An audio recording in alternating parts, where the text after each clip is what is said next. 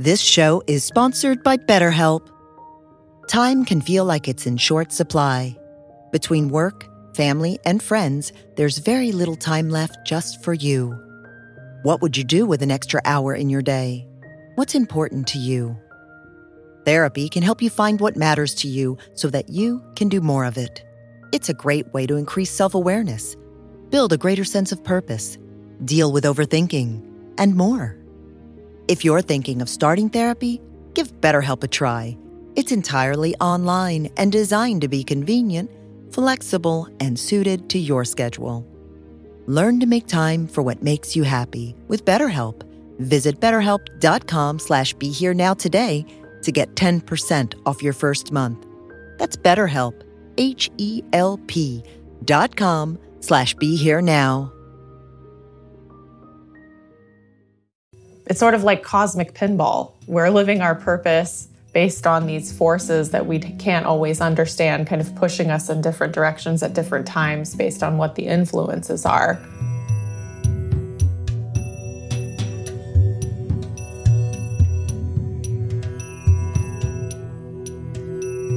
Welcome to Living with Reality, a podcast featuring archived teachings and modern conversations with Dr. Robert Svoboda, brought to you by the Be Here Now Network.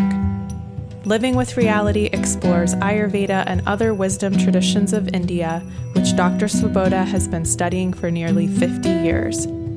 For more information, please visit BeHereNowNetwork.com/Dr. Svoboda. That's DRSVOBODA.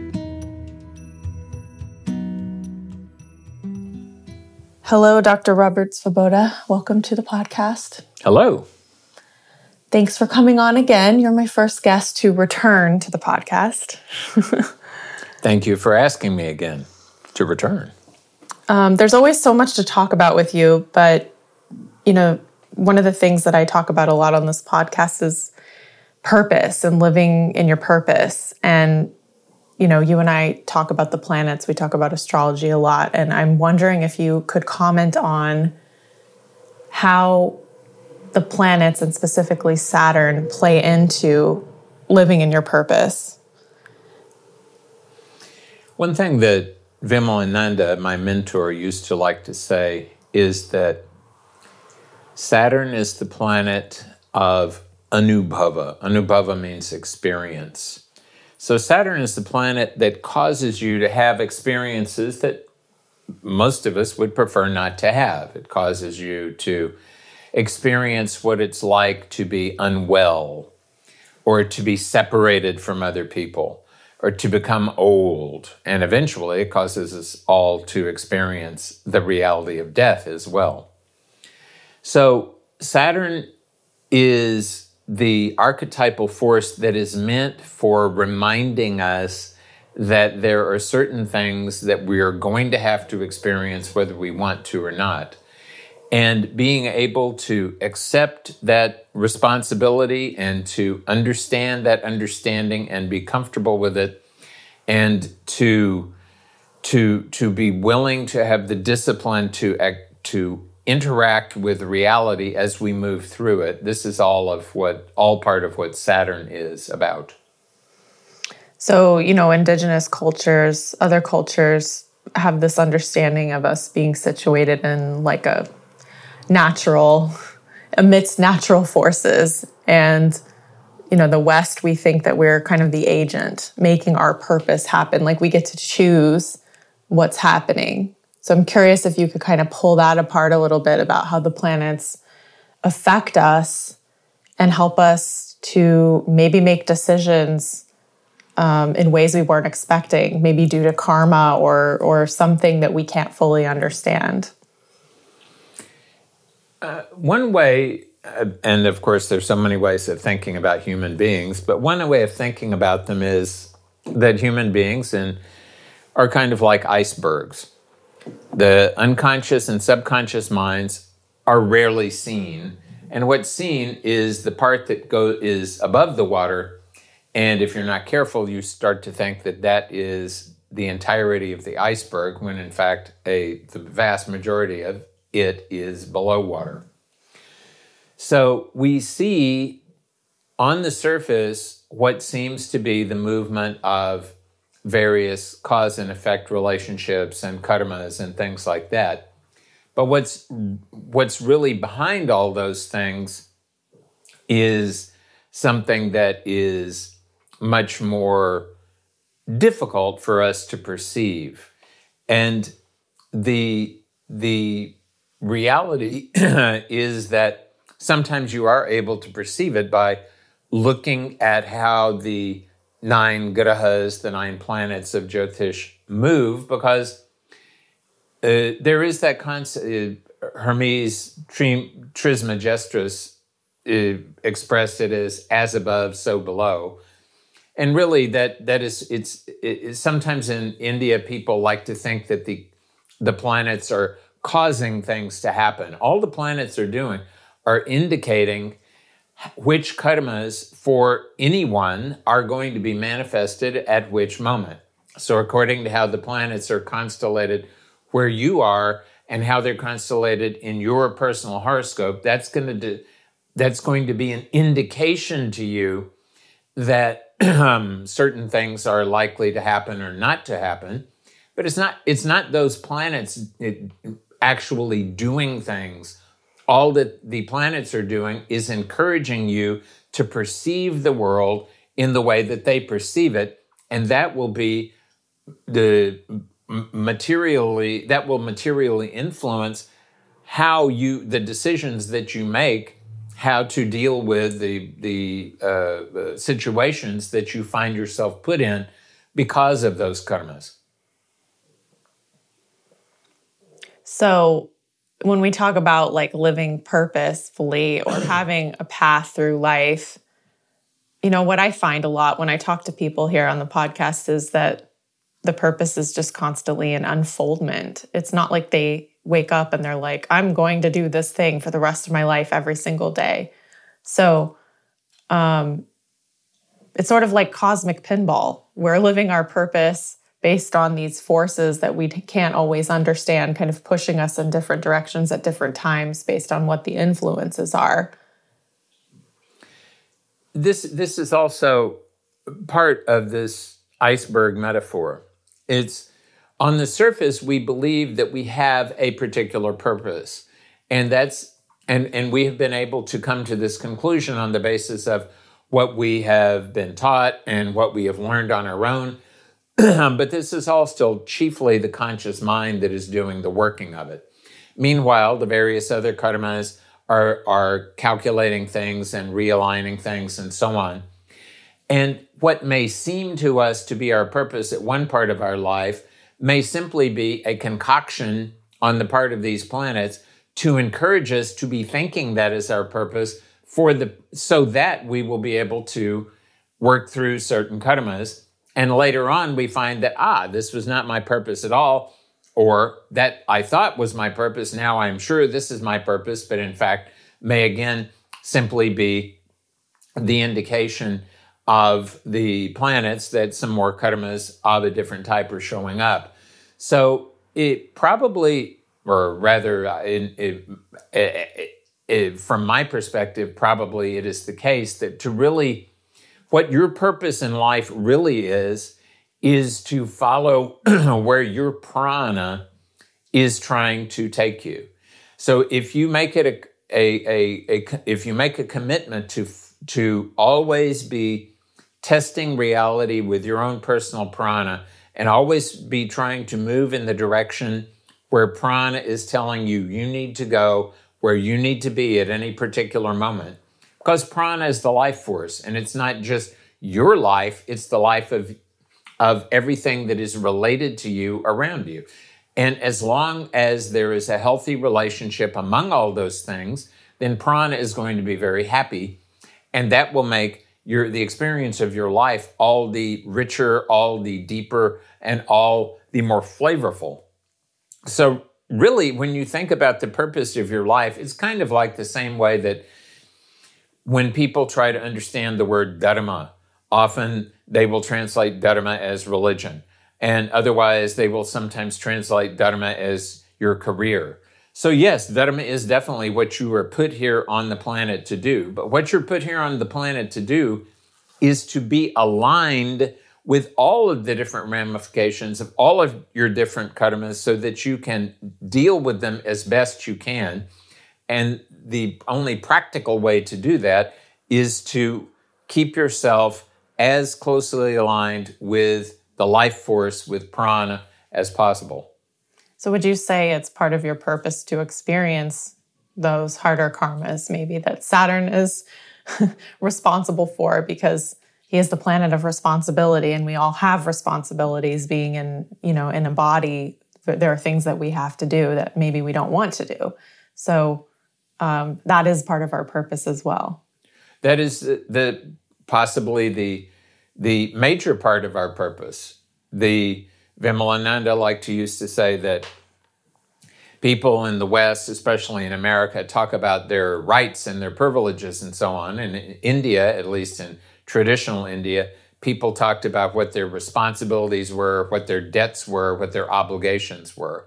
So, like it or not, you have obligations to the earth that you were living on, and you have obligations to your parents who brought you up, whether you and they can get along or not, and whether you and they can even be in the same room together successfully or not. You still have an obligation to appreciate the fact that you would not be alive without them. So understanding that you have responsibilities to many things in the world and trying to figure out how best to deal with those responsibilities in an ethical and harmonious way that will respect both what is appropriate for you and what is appropriate for others, that in itself is a big task, and that is very much what Saturn is asking all of us to do.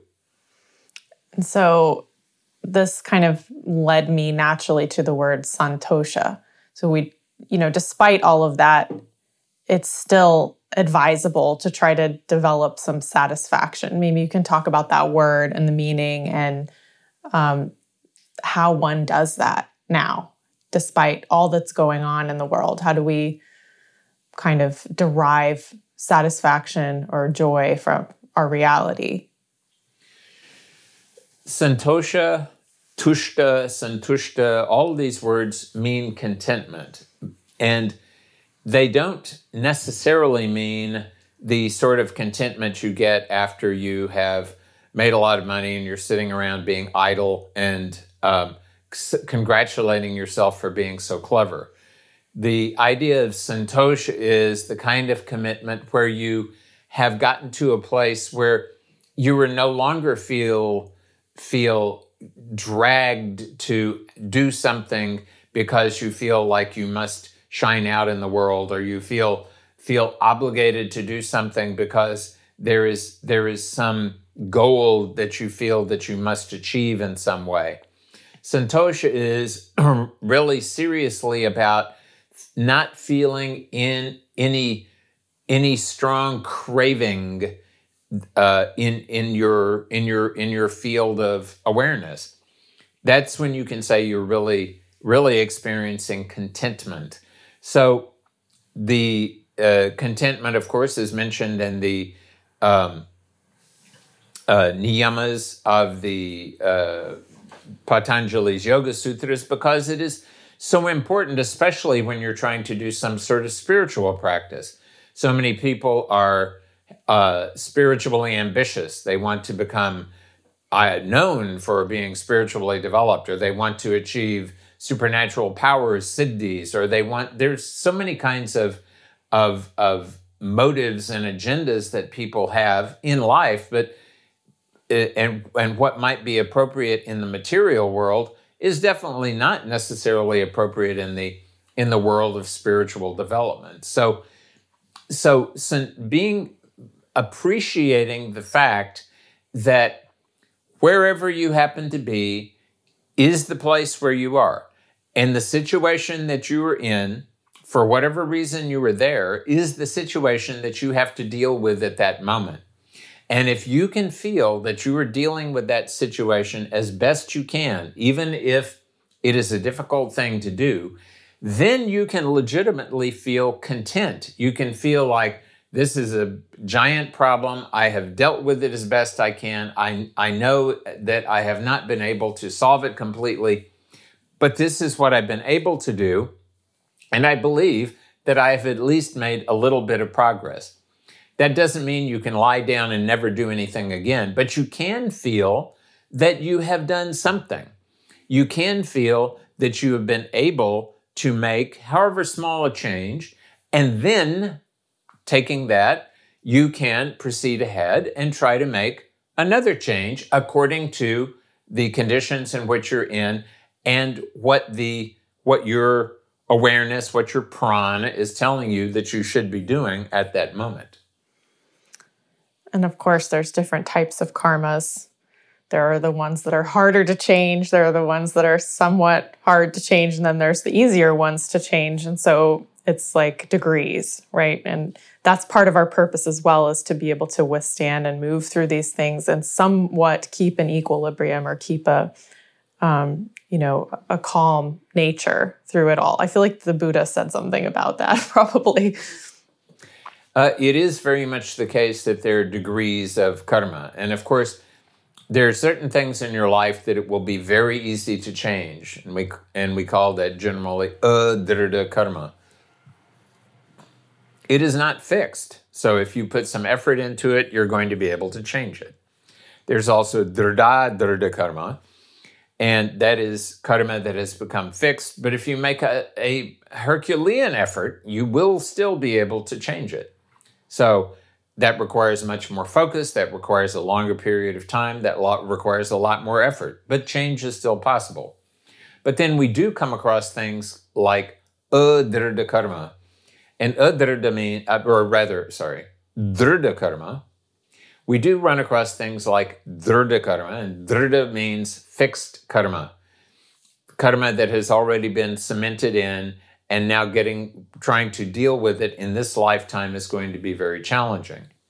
So one of the things that we have to be content about is we identify the areas where there's drita karma, we keep them under observation, we deal with whatever the problems are as they arise, and then we can feel like, at least I have identified this situation and I am managing it as best I can.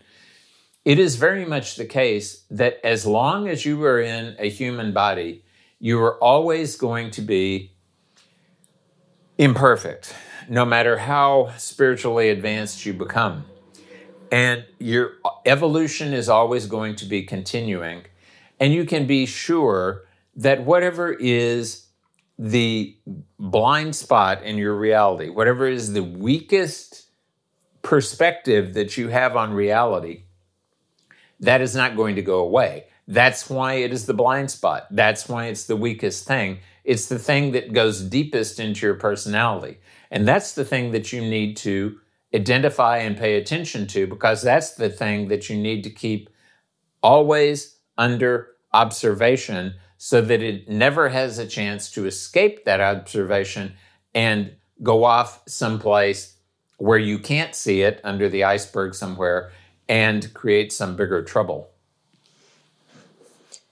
So yeah, this all kind of speaks to being in the world, but not of it, or walking the razor's edge, or there's so many different ways people have put this. Like if you're living in the world, you're not living in a cave, you have to kind of deal with the reality of your karmas, of other people, of your responsibilities, and still navigate through to the things that you feel are your purpose to do, whether those are fun or not fun things to do. So I'm curious if you might talk a little bit about this idea of like being in the world, but not of it. And also why you said now that you're not a spiritual person and what that means. Well, a spiritual person is somebody who has a spiritual practice, and they can have that spiritual practice and it can be separated from the rest of their lives. And then they can go and they can have, the personality is still in charge. The whole point of spiritual development is for whatever personality you currently have, is for that personality to be progressively changed.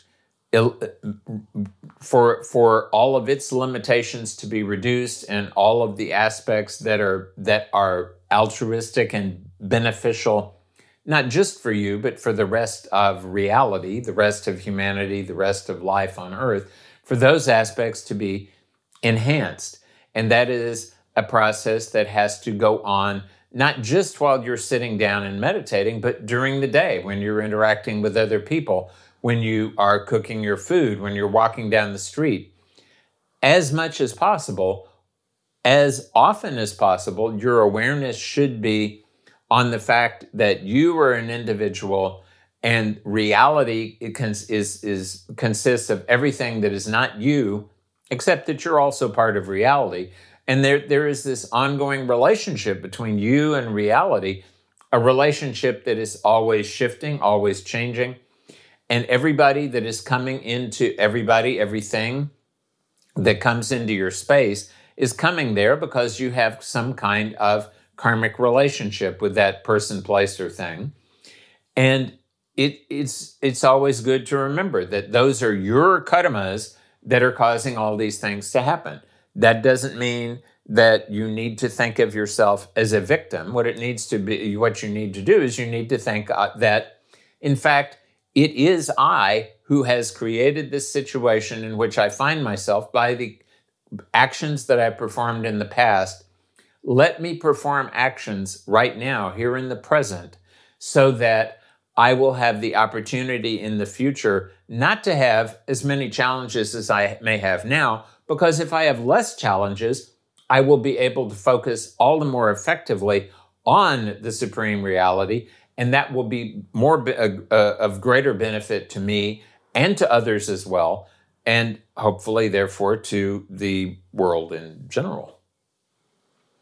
So I work with spiritual entrepreneurs in their business. So I see a lot of, what would be the word, like having different personalities for different activities, So like in your business, you're professional and you show up a certain way, and then you're totally different in your life. Like maybe you're silly and you're fun, right? And I try to help them kind of unify those things into one so that they're more coherent and actually appealing to their ideal client, because they're really human, they're almost like a full person rather than a part, you know what I mean? So this too is part of that living in the world and being kind of whole, being your full self, the spiritual part of yourself, the business part of yourself, and bringing all those parts together and not having to separate them into compartments. You know what I'm saying?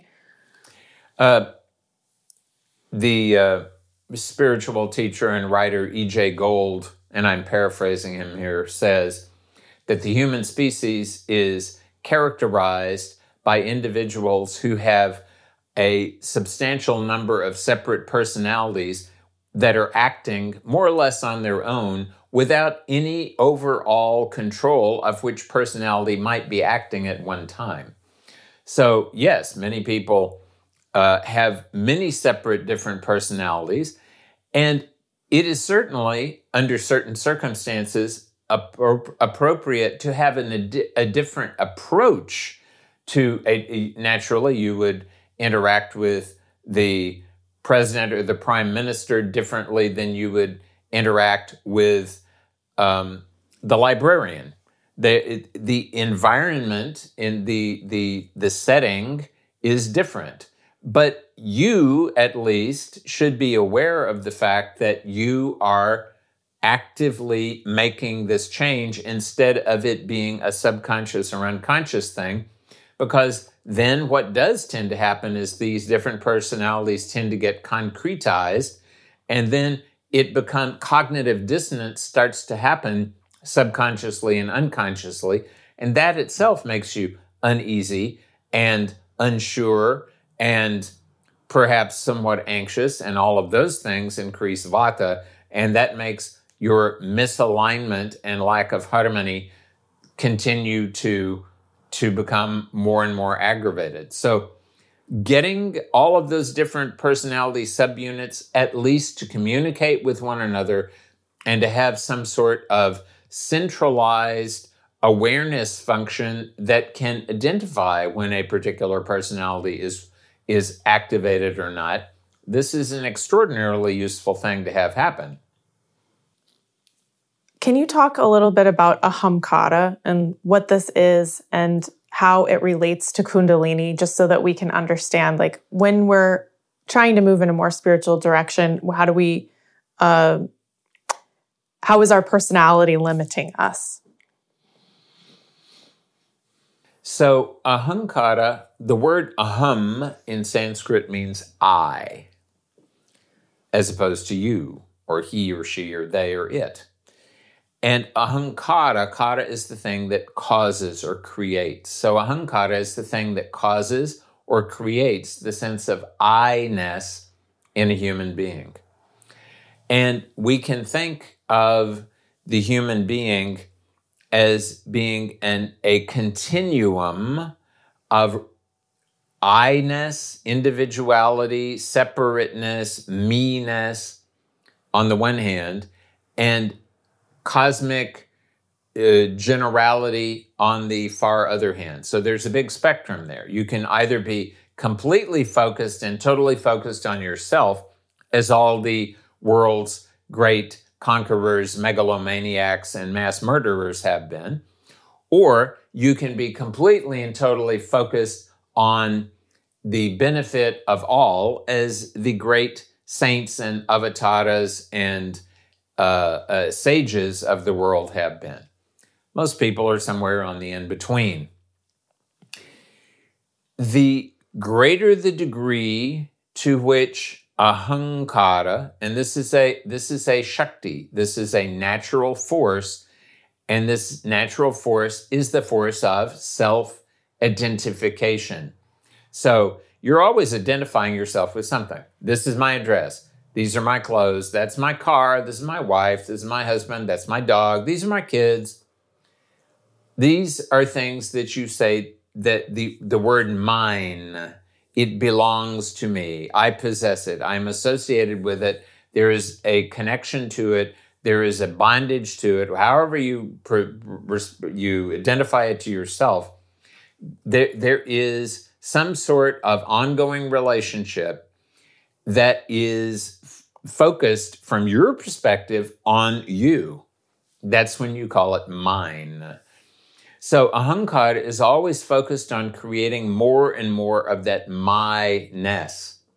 And Kundalini is always focused more and more on connecting to some aspect that is bigger than you as an individual, which is why the tantric people always teach that it is very wise for you to be focusing on a deity as your Kundalini becomes aware, activated, awakened, and then cultivated, so that all of that energy that is being released, because it's no longer involved in tying down the tenets of your personality, that energy can go to identify with a less individualized, less localized, more transcendent reality, which is a good direction for you to go in, because inevitably you are going to die.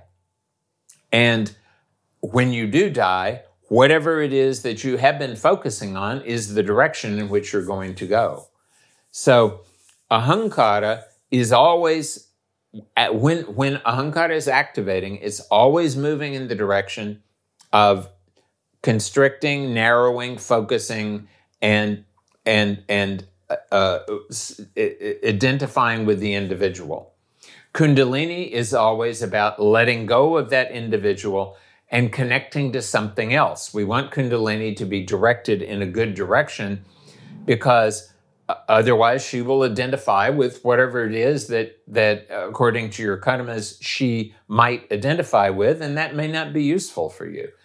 So as she is being released, she needs to be well focused on something.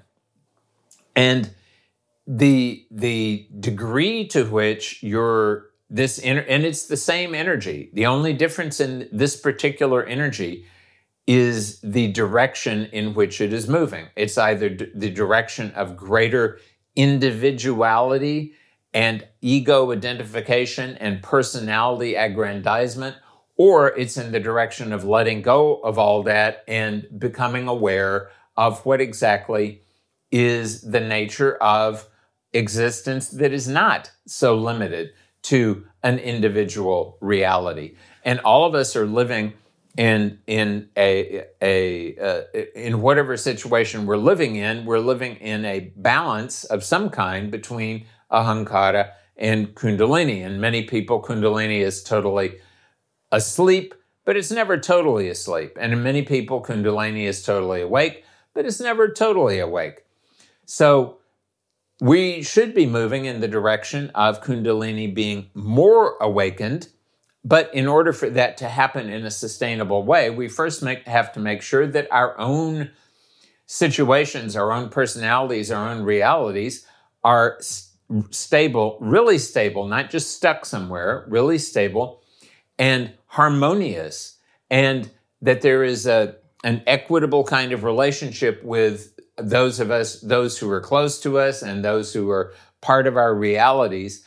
And then when that's the case, then ahankara, the I-forming process, does not need to put as much energy into maintaining that individuality. You will have the community that you are part of to help you maintain that individual reality of yours. And then you can release even more of your energy to connect to the supreme reality.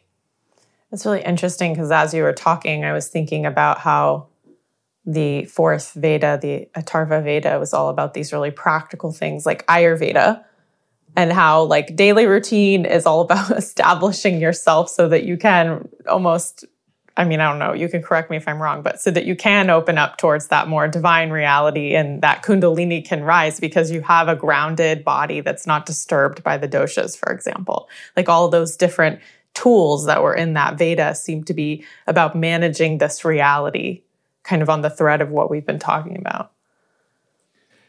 It's kind of ironic or something that even a couple of thousand years ago, many Brahmins, many of the priestly class in India, did not regard the Atharva Veda as a Veda, that they regarded only 3 Vedas as being part of the orthodox Vedic canon, and the Atharva Veda was regarded as being not quite of that same quality because it was interested more in what was actually happening with people and what we could do to assist them to improve, whether it was physiologically or mentally or energetically or whatever it might have been.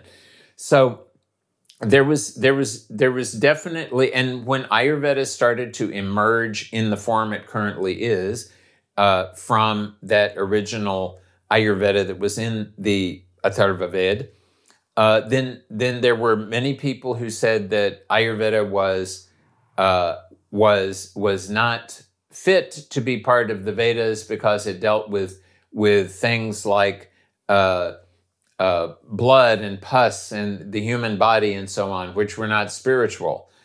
And the famous Ayurvedic writer Charaka says that if anyone asks you which Veda you follow, and he's talking to Ayurvedic practitioners here, you should boldly say, I follow the Atharva Veda, because that is the Veda that is focused on assisting human beings to become healthier and move in the direction of being well-integrated human beings. I'm paraphrasing him, of course, but the point is that rather than being otherworldly, as is so easy to happen when you move in a spiritual direction, Charaka and Ayurveda in general, it says, let us align ourselves with this world. Let's create a healthy position for ourselves in this world. We don't have to be overly ambitious. We don't have to be focusing in fact, we should not be focusing all our energy onto gaining fame and gaining money and gaining possessions and things like that. But we need to have enough possessions and we need to have enough assets that we can deal with whatever kind of situation happens to be that we happen to find ourselves in the current reality that we happen to be part of. And that does bring us to what may seem like a non sequitur, but I think is very tied in, which is money, which you have mentioned before is a Shakti of its own. And I think a lot of people put a lot of focus on money, and almost it's related to what you were saying before about the ahamkara. They get very constricted around it, whether they're afraid they're going to lose it, afraid they won't be able to make enough of it, or they, spend it really wildly. They're heavily focused on it, right? So I'm curious if you can talk a little bit about money, because you are really the person who helped me and taught me to have a different relationship with money, to save it, to invest it, to designate beneficiaries, to be aware that you're going to die, and no matter how small your assets, to know where they're going to go when you're gone, so that there's not problems for the people who succeed you. So this is one of those kind of concrete examples of things that we can get overly tied up in, focused on. But we can also have a really healthy relationship. And now I feel like I have a really healthy relationship with money, and I'm able to make it more easily as a result of that, because I'm not focusing on it in an unhealthy way, if that makes sense. No matter if you're focused on money, whether you're focused on craving it or focused on thinking that it is a horrible and terrible thing, that focus is taking you away from being focused on other things. And especially in this world in which we are living right now, everything has become commercialized. Everything is about money now. Even countries are struggling with one another economically. It has, or as Vimalananda used to say, everything is being measured with a material foot rule. So it used to be that we could evaluate things spiritually or psychologically or emotionally or something. No, everything's about money nowadays. Sometimes people will quote Jesus of Nazareth and say that money is the root of all evil, but he didn't say that. What he said was the love of money is the root of all evil. Loving money is a very unfortunate curse. It's something that will take you over and cause you never to be satisfied with anything, since we were talking about contentment and satisfaction earlier.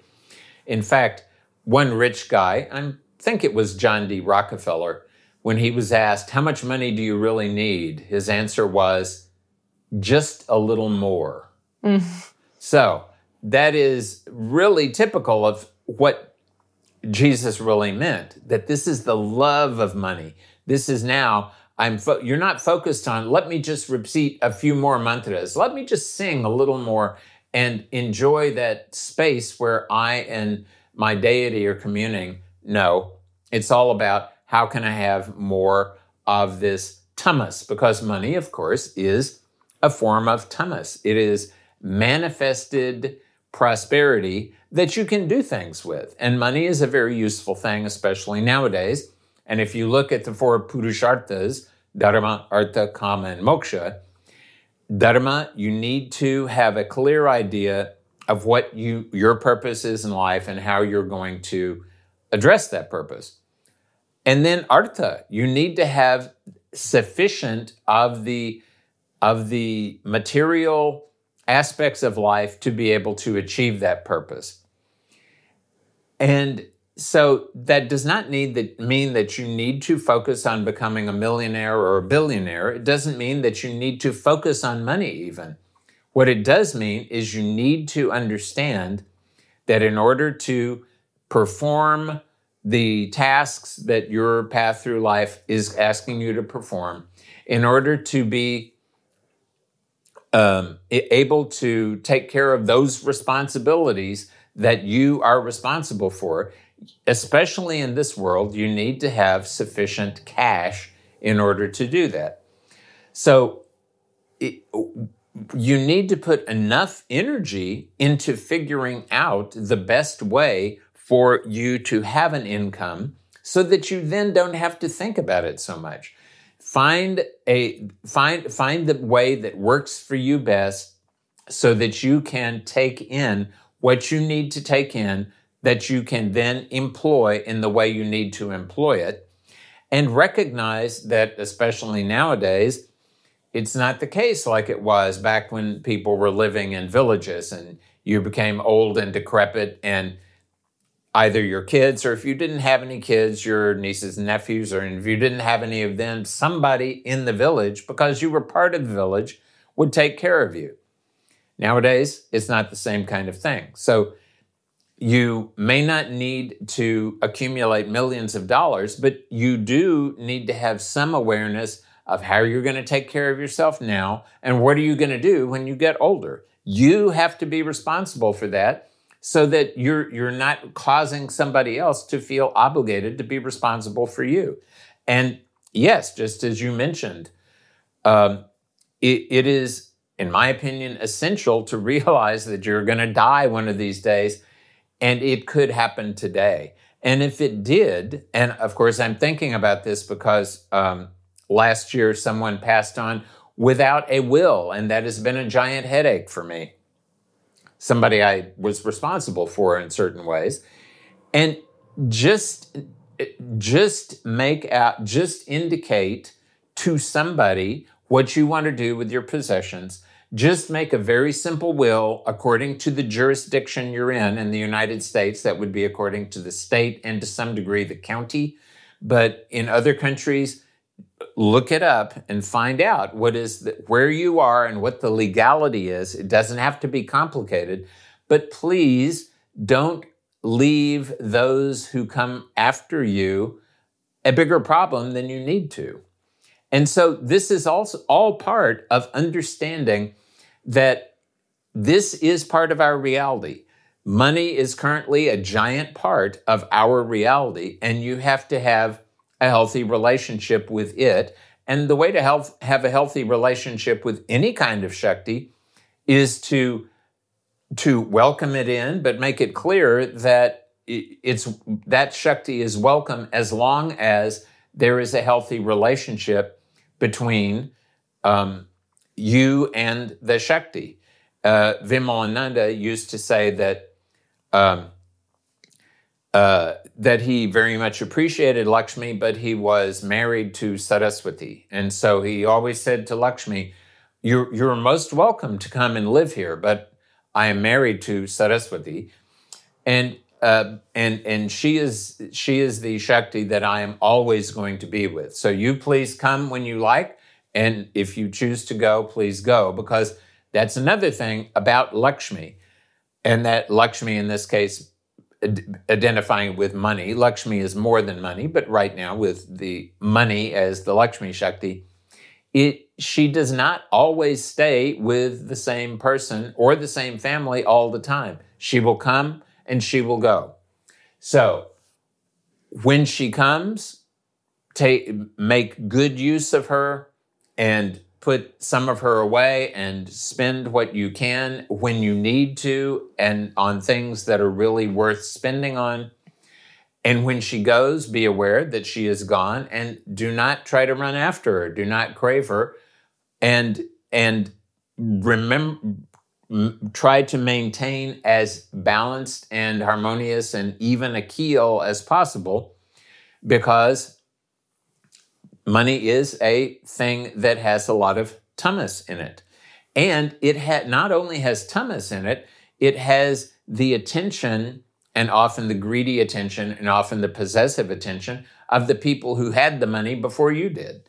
And this is one reason why money from gambling and money from other kinds of things is regarded as being so difficult to digest and so undesirable, because it has a negative effect not just on the people who were craving it, but it will have a potential negative effect on you also, because their cravings are still connected to that substrate that is the money. There's so much there. Where do I begin? So I was thinking while you were talking about how I feel like business and working with money is like tantric. It requires me to constantly level up in different ways and to, work with my personality, and money is a big part of that. It's like, how do we, again, live in the world, be a part of it, and then maintain our calmness of mind, our spiritual frame, so to speak, on that thing. And I'm thinking about that story that you told yesterday about how Namdev met his guru, and he, walked into this temple, and there's this old man, and he's got his feet up on the Shiva Linga, which in India is like you're not supposed to do that at all. You don't have your feet facing any kind of deity. So of course Namdev said, sir, your feet are on the linga. And the man said, oh, I'm very old. Please help me move my feet. And Namdev moves his feet, and then a linga emerges out of nothing right below his feet again. And he says, son, where is Shiva not? That concept of like literally no matter what we're doing, every single thing can be our sadhana. Every single thing is part of the alchemy of living this life in this flesh suit. So I don't know if you have any comments on that. Well, that was the reason why Namdev got into trouble in the first place is that he had achieved some interesting things. He had been able to communicate with Vittala, with his beloved deity, and he started to think he was something special. And this is not unusual. This happens to everybody. You think you get some success in whatever it is you do, you start to think you're special. You accumulate some money, your income goes up, you start to think you're special. And so what happened was there was a meeting of a number of these saints in Maharashtra.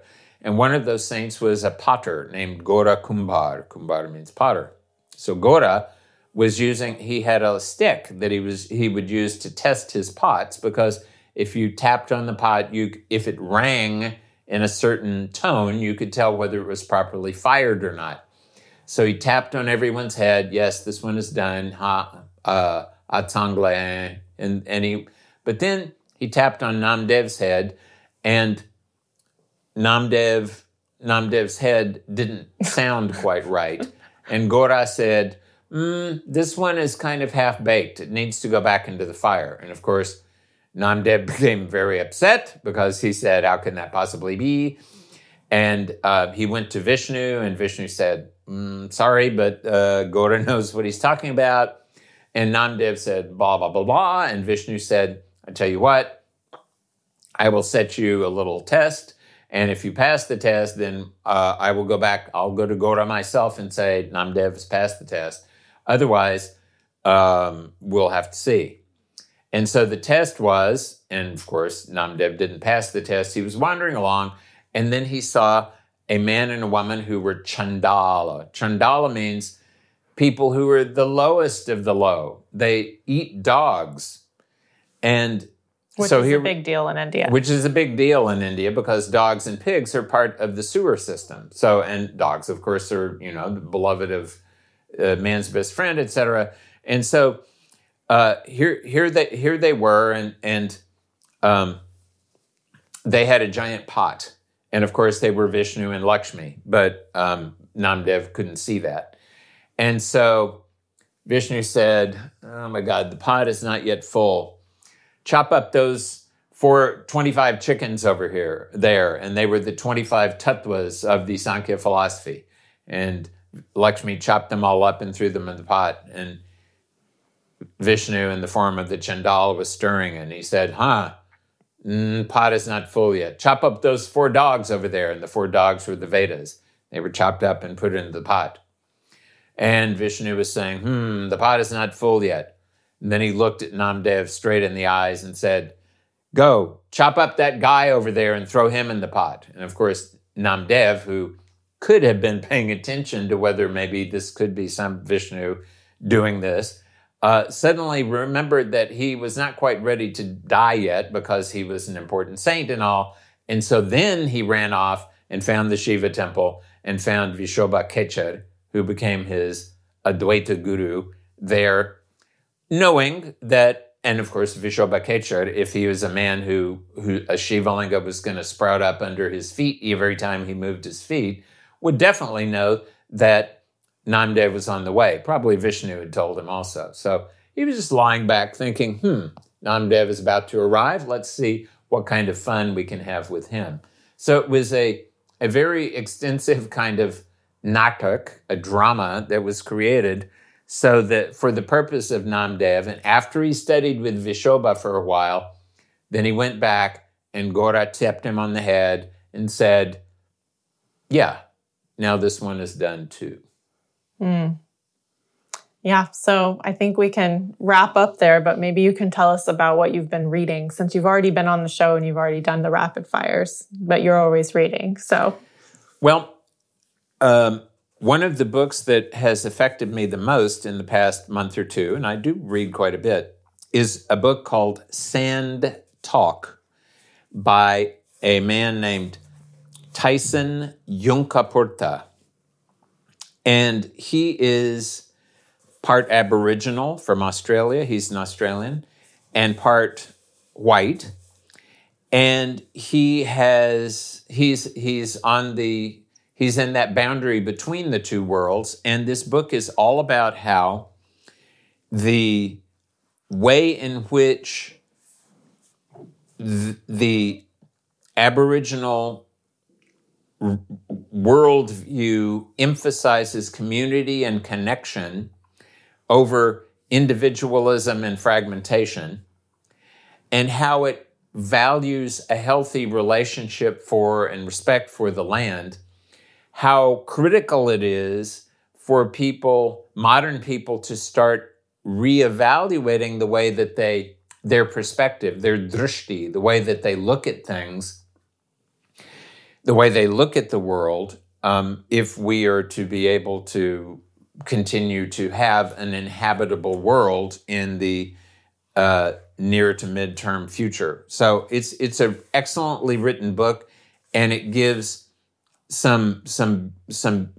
beautiful perspective that is slightly different than any other perspective that I've been reading about recently. So I'm very interested in it. And another book that I've been looking through, I'm not going to finish it today, but was suggested to me by your very husband, and it's called Eager, The Surprising Secret Life of Beavers and Why They Matter. And we have because we have beavers on the farm that have been plaguing us. There are beavers on the farm, but just in the first 60 pages, I read about how many millions of beavers used to live in North America and how totally different the landscape of North America was when the white man came because of the interaction of the beavers with the land, the native populations with the beavers, and just the general tendency for things to come into an equilibrium, which was totally destroyed when people came here. And for the purpose of creating felt hats for a bunch of rich people in Europe, completely in many parts of the country, eliminated beavers for more than 100 years. Quite among the bizarre and peculiar, so much unusual stuff is coming out nowadays. The world is in great difficulty, no doubt, but so many unusual things are, like the article I read last week about Haiti, and about the fact that one of the main reasons that Haiti is in such a miserable condition right now is because after they won, and they were the first country to eliminate slavery because there was a slave revolt. They threw off the French. Napoleon came in and tried to reconquer them. That didn't work. But eventually, the French threatened them to such an extent that the French first demanded a bunch of reparations, then gave them a loan to pay it and at terrifically high interest rates, and basically kept them in a debt trap for 150 years. And then, of course, complained that they were completely helpless and no good because of, what could freed slaves ever be, how could they ever be able to take care of themselves? So it's just so much is coming out now that we should have known in the past, but at least we're coming to know about now. So hopefully we will be able to move in the direction of a sustainable future, God willing. Om Namah Shivaya. And take action where action is necessary to support these things coming to light, hopefully, and then also take care of ourselves and as well. Understand that our actions, to some degree, God willing, will be successful, and to some degree will not be successful, and that will be Saturn causing us to be dissatisfied.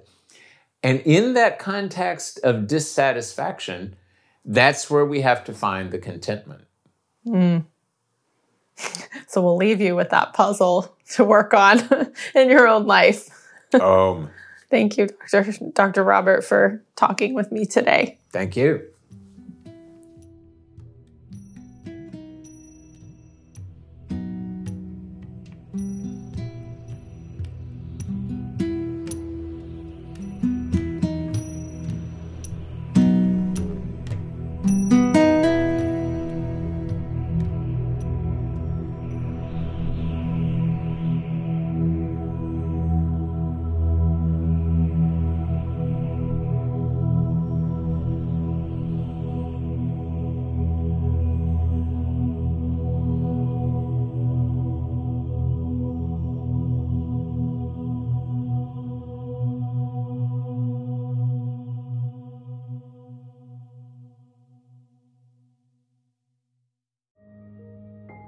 This show is sponsored by BetterHelp.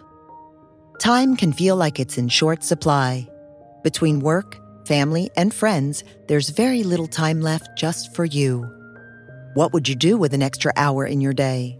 What's important to you? Therapy can help you find what matters to you so that you can do more of it. It's a great way to increase self-awareness, build a greater sense of purpose, deal with overthinking, and more. If you're thinking of starting therapy, give BetterHelp a try. It's entirely online and designed to be convenient, flexible, and suited to your schedule. Learn to make time for what makes you happy with BetterHelp.